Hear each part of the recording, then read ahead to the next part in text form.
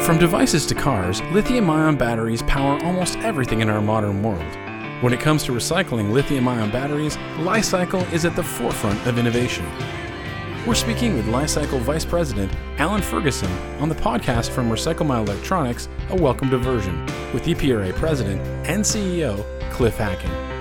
Welcome to A Welcome Diversion. I'm Cliff Hacking, President and CEO of EPRA, Electronic Products Recycling Association, and we're happy today to have as my guest Alan Ferguson. Alan is with Li-Cycle and is responsible for recycling lithium-ion batteries, and we're looking forward to a terrific conversation today.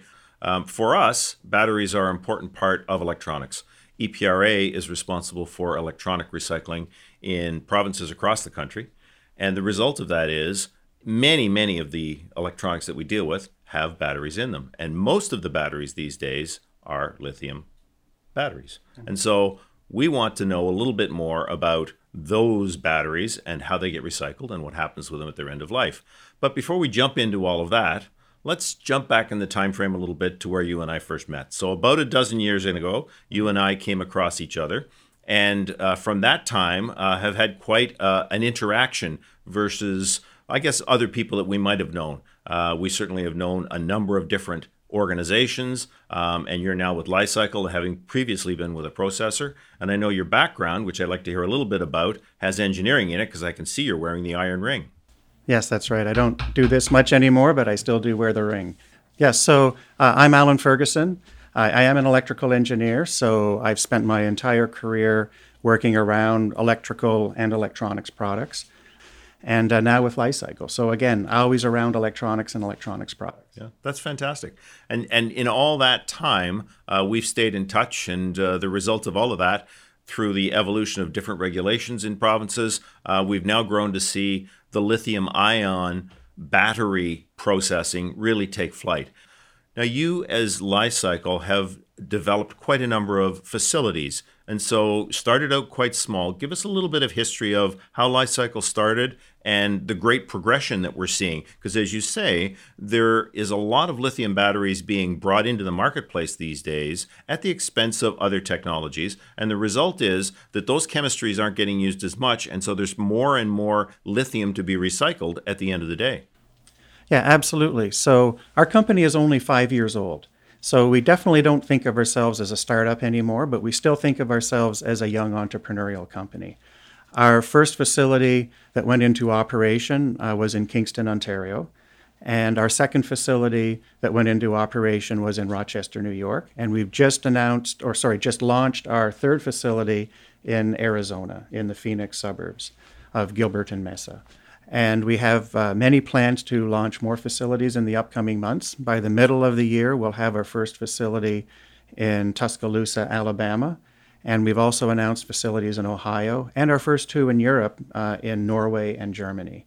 So all the facilities I've mentioned so far are the sites where we recycle the batteries.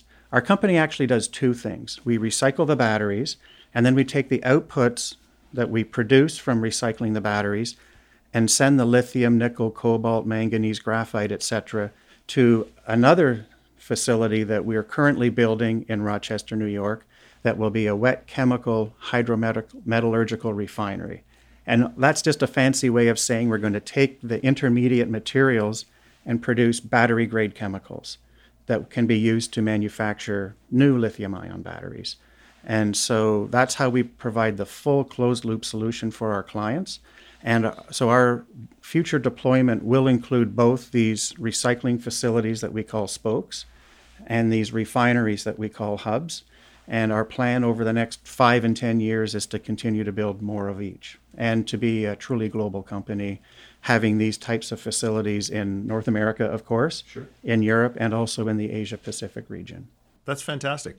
And in all that time, we've stayed in touch, and the result of all of that, through the evolution of different regulations in provinces, we've now grown to see the lithium-ion battery processing really take flight. And that has been something that's been relatively recent. Talk to us a little bit about what that looks like in terms of when it started and when we started to see some processing in this space. Yeah, so if you go back in time, based on my days as a processor, there were many, many different types of batteries, and there still are. There's alkaline, there's nickel metal hydride, nickel cadmium, absolite. We can go on and on. But what's been happening in the last 5 years or so is that more and more of the applications that are using batteries are moving towards lithium-ion batteries. So we're clearly seeing its market share increase at the expense of some of the other batteries.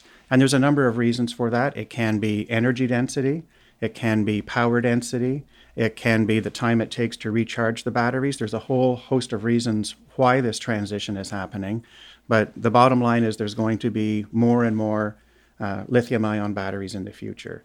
And it's not just within electronics and power tools and things like that. Obviously, the transition to electric vehicles is a key driver there. As well, we're moving more to wind energy and solar energy. And in those situations, there's often batteries involved because you need the power, not necessarily when the sun is shining or when the wind is blowing. So you capture the energy, store it in batteries, and then release it to the network when it's required. That's fantastic. So tell me a little bit more about the rechargeable versus the non-rechargeable batteries. How do you see that kind of split? So I would say in the consumer space, we still see a lot of single-use batteries or primary batteries or non-rechargeable batteries being used. And a lot of the applications can either use a primary battery or a rechargeable battery. So it's really up to the consumer which one they choose to put in the device in many cases. But we, again, see more and more of the applications moving to the rechargeable batteries. Yes. Now, when I think about recycling of batteries, I know that one of the things in the electronics industry that we're responsible for is ensuring that we get a high percentage yield in terms of a recovery rate from what comes back to us. And so if you look in the electronics space, you'll find that, it's mid to high 90s in terms of what we're able to recover and put into some kind of a recycling mode. The few things that we can't recover are things like a fiber board that might be in an old speaker, a big large speaker that would sit there because there isn't really a lot of use for that particle board and you can't really recycle that and do anything with it. But most everything else we're able to recycle and get back to another use, whether that's the plastics or whether it's the batteries themselves or the metal that comes out of it. In lots of cases, you got ferrous and non-ferrous metals that are coming out, and then some gold and silver and those kinds of things.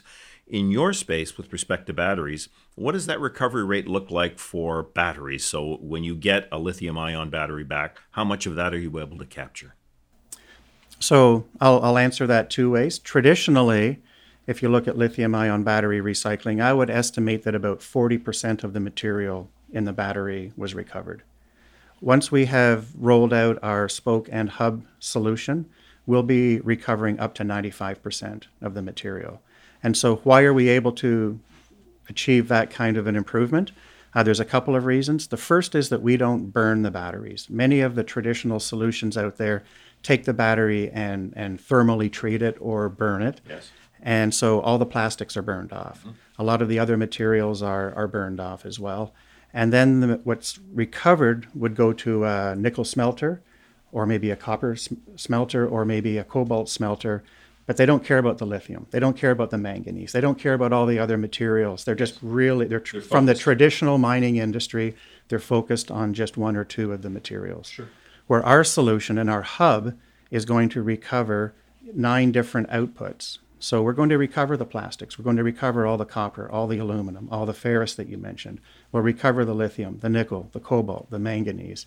So all the different elements that are contained within the various types of lithium-ion batteries will be recovered.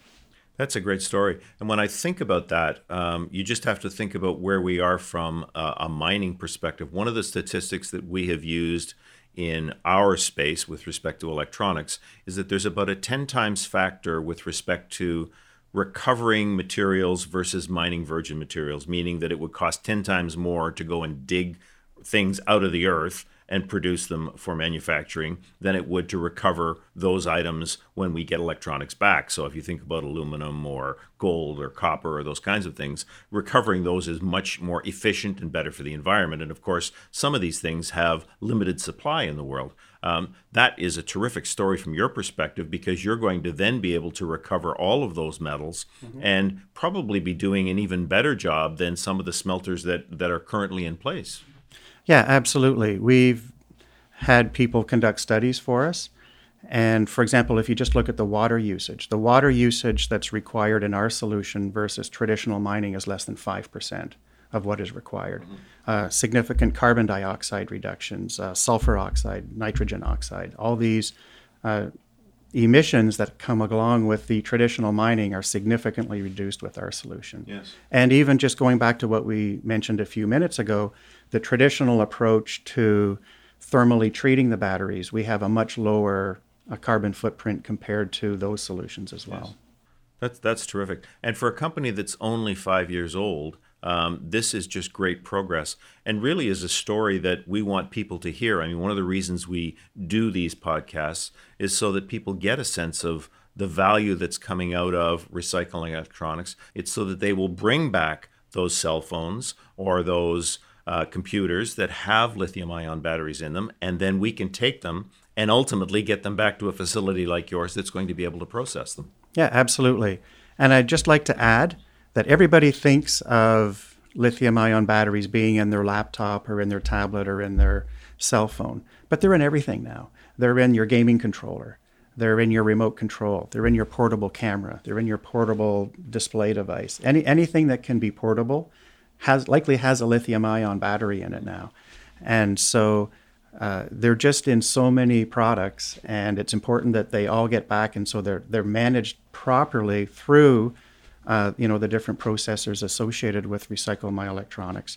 Because if they end up in the blue box stream or they end up in the general waste stream, that's a big risk to society because people don't always know that there are these lithium-ion batteries in those devices. So it is important that the batteries do make it back to you. Yes. So critical. Yeah. It is. And one of the things that we find, and I don't know what your experience has been, but from a safety perspective, it's also important that those batteries get sent back as well because there is a greater likelihood of contamination with things like if you take a nickel cadmium battery, you don't want those leaking out and getting into the landfill. So when people throw out their Duracell or their Ever Ready battery, you don't want those just leaking into the water tables. So those things are important for us to capture as well. You mentioned before that lithium isn't necessarily bad for the environment like cadmium might be. But a lot of lithium-ion batteries have either cobalt or nickel, and cobalt dust and nickel dust is very detrimental to human beings. So how they're processed is very important as well, whether it's with your processors or whether it's at our facilities. For example, we take in all the lithium-ion batteries and we actually shred them in a submerged solution, in an aqueous submerged solution. So there's no dust in the air. And that solution is a special solution that absorbs all the energy that's released when the batteries are shredded. So that's how we do it safely and responsibly. That's how we make sure there's no nickel dust, no cobalt dust, no graphite dust in the air, impacting the health and safety of our employees. And the environment at large as well. Absolutely. Yes. No, that's terrific. That really is. So when you think about the future of batteries and where things are going, you touched on a little bit earlier the fact that there is more and more in terms of growth in the lithium-ion space. But beyond that, what do you see happening with this space? So, the growth is a key factor. And, if you look at the demand and the supply curves, over the last few years and what we see for the next few years, they're fairly consistent, but we do see the potential for 3 to 5, we're not sure exactly when, but at some point in the future that the demand will outstrip the supply. And so it's critical that we are recovering all of these battery grade materials. So that's one of the trends that we're watching very closely.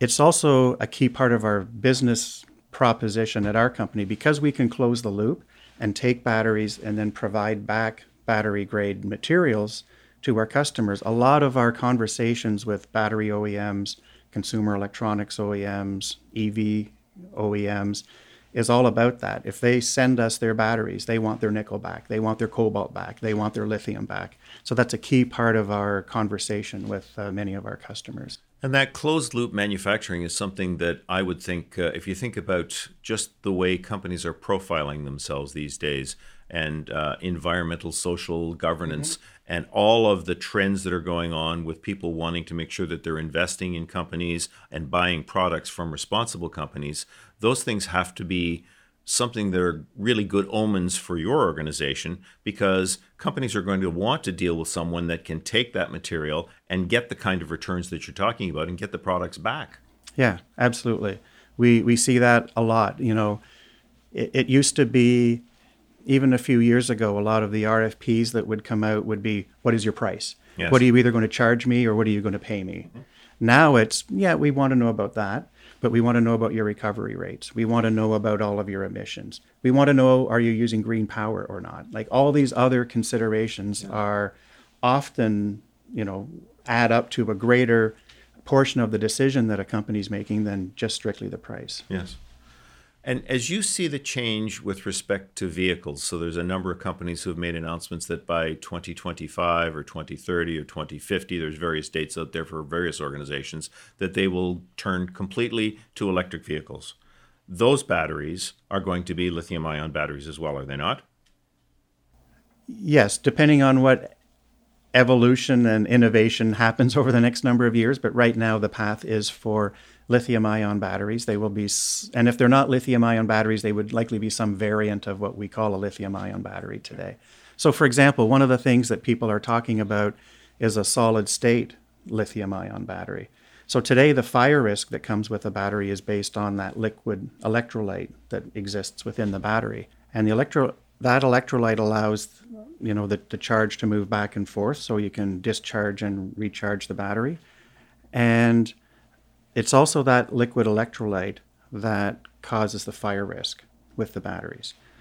The idea of moving towards solid-state batteries is that you no longer have that liquid electrolyte. And also, the anode of the battery, instead of being typically graphite or silicon today, will also become lithium. So increased demand for lithium in these future batteries as well. But it will also allow you to make the battery smaller, or for the same size, pack in more energy so that you can get the extra distance with your electric vehicle, or your cell phone will stay charged longer, things like that. But it will also mean that you don't have the same fire risk that you have today, which is critical for the battery. So it's really bringing the two big factors, the fire safety risk and the range anxiety with electric vehicles. It solves both of those issues if this technology truly comes into fruition. Yeah, I mean, one of the drawbacks that I think most people think about with electric vehicles is the driving distance and the charging stations, of course. But the driving distance is one of the limitations these days. As they start to improve that, it will make a dramatic difference. What percentage of the lithium-ion batteries do you think would come from electric vehicles today versus other sources? It's got to be smaller, I would think, at the moment, compared to where we expect it to go. So if we go back 2 years, I would say 50% of our input feed came from consumer batteries, and 50% came from electric vehicles and energy storage and these other more industrial applications. I guess an electric vehicle isn't industrial, but it's a much larger battery than a portable consumer battery. And today, this is likely about 80%, and the consumer batteries are about 20%. Okay. So we are seeing that increase both from electric vehicles, also battery manufacturing. In addition to the end-of-life batteries, we work with battery manufacturers, and we'll recycle the scrap that they produce in their manufacturing operations. So that's a significant portion of our material as well, as is the energy storage. As people are decommissioning some of the early energy storage systems, there's a lot of lithium-ion batteries coming to us from that application as well. And the energy storage is related to things like solar panels and wind farms, those kinds of things? Right. Exactly. Mm-hmm. And there's a great change going on right now with respect to that, with people seeing more and more wind farms, more and more solar panels. The recycling of solar panels, a whole other topic for another day, That's probably. Right. That's right. They're a difficult thing to recycle. Absolutely. And in fact, here in Canada, Alberta is the first province that has said they're going to attempt to recycle them, although to my knowledge, the only place that is doing any kind of a credible job with this is in France right now. So we'll have to see how all that evolves. But it's not just the batteries that store the energy, but it's also the vehicle that's collecting it right now that we're going to have to think about recycling as well. That's right.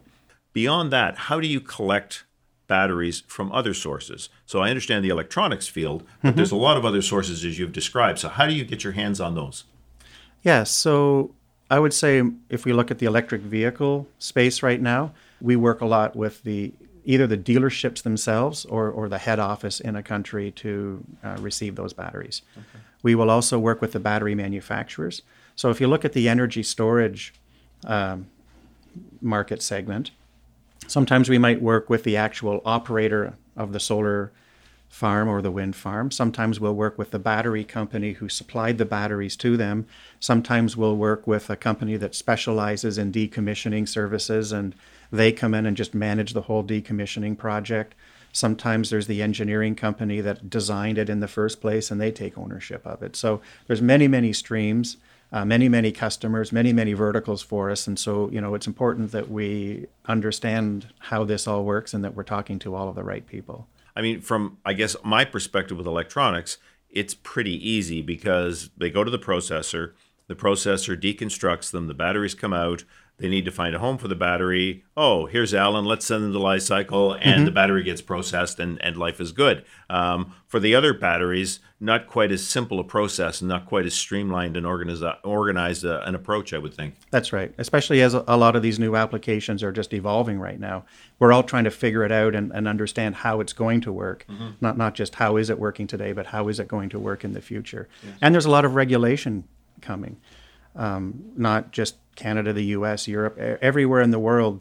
Everybody's looking at what are we going to do with these lithium-ion batteries? Do we need to change the fire code? Do we need to change other regulations to deal with how people store, how they track lithium-ion batteries in the workplace? So we follow all of that regulation or potential regulation very closely as well. I would think that, so typically Europe has led with that kind of regulation. If I think about the EU, they have been at the forefront of recycling. It's certainly in the electronics industry, they were the first to come out with programs to say you must recycle your electronics. It then migrated to Canada, and we're well ahead of the US in terms of that. In fact, at the moment, there are only 25 of the states that have any kind of electronic recycling programs. In Canada, we've got quite a diverse set of regulated obligations, where in British Columbia, it's everything with a battery and a plug. And the East Coast pretty much mirrors that. We're very close in terms of PEI in Nova Scotia, having that same kind of profile with an environmental bent in terms of making sure that things are dealt with in an environmentally responsible fashion. And the U.S., falling far behind really in many regards there. So do you find that the US is different than Canada in terms of its recycling rate and what you're seeing coming back? With consumer batteries, yes. Not as much with the electric vehicle batteries and the energy storage batteries. And the reason is because of this potential lack of supply of critical battery materials in the future. So the battery manufacturers and the EV OEMs are very focused on knowing where their batteries are so they can get them back, so they can recover the lithium, nickel, and cobalt for the future. So there's a huge focus on that. We've actually seen some of the EV OEMs starting to throw models out there like, I'll sell you a car, but I still own the battery. And the battery is something I'm going to lease to you, and I will swap it out at my choice, 4 years, 5 years, 6 years, when I want. So they really want to take control and ownership of those critical battery materials. When you think about where lithium comes from, I'm not aware of certainly all of the places that it is mined. I believe there's some in Saskatchewan. Yes, you're right. Where we can mine currently lithium. Are there other places, and is it something that's going to be in short supply soon? Yes, based on those projections that you were mentioning before about the EV manufacturers saying by 2030, 2040, the percentage of their sales that they want to be electric, we project that there will be these gaps with not just lithium, but with cobalt and nickel as well. And so that is a big factor. Other areas of the world that have a lot of lithium would be South America.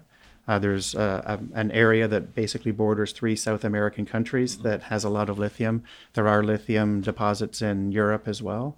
But it gets into, there's a lot of political issues that go with it as well. There was a very famous situation in Serbia, and there was a company looking to set up a mine there, and it was shut down by the government. So will that resource get mined in the future? Possibly. But, there's a lot of geopolitical issues that come along with it as well. And are there particular dangers in mining lithium? Is it trickier than mining gold? And we know that there are some difficulties with gold in terms of arsenic and, things that can be damaging to the environment. Yeah, that's not my area of specialty, so I don't want to get into it too much. But I think any active large-scale mining, has its tailing ponds and has its issues, and there's different ways that lithium can be found, spodumene and different types, so they require different technologies to recover it.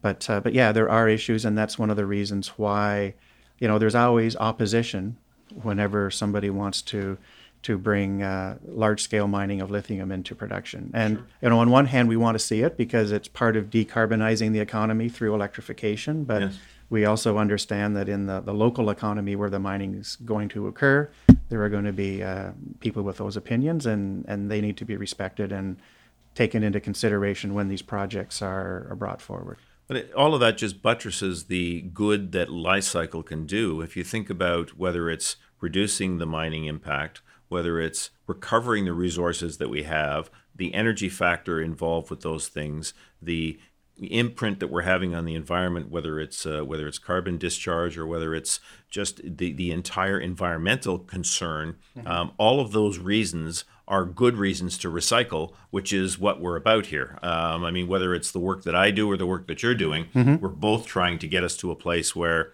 more recycling takes place, less gets put into landfill or other sources that don't get recovered, and cause us as a society to be both more responsible and ultimately more successful, because if you run out of those kinds of materials, it's going to impact our ability to be able to survive and function the way we'd like to. It certainly will degrade lifestyle.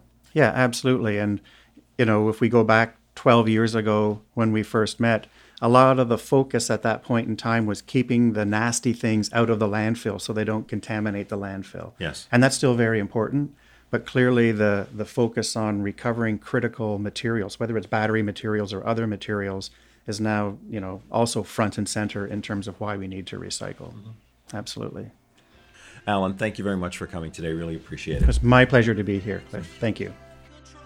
Well, today has been a great conversation with Alan Ferguson of Li-Cycle, and I have enjoyed very much bringing you this podcast, Welcome Diversion. We look forward to your comments. Anything that you have, please send to recyclemyelectronics.ca. We'd be pleased to hear from you, and we look forward to speaking to you again soon. We're just living here. Welcome Diversion is brought to you by EPRA Recycle My Electronics. To find the location nearest you, visit recyclemyelectronics.ca. The future is in your hands. Don't let it go to waste.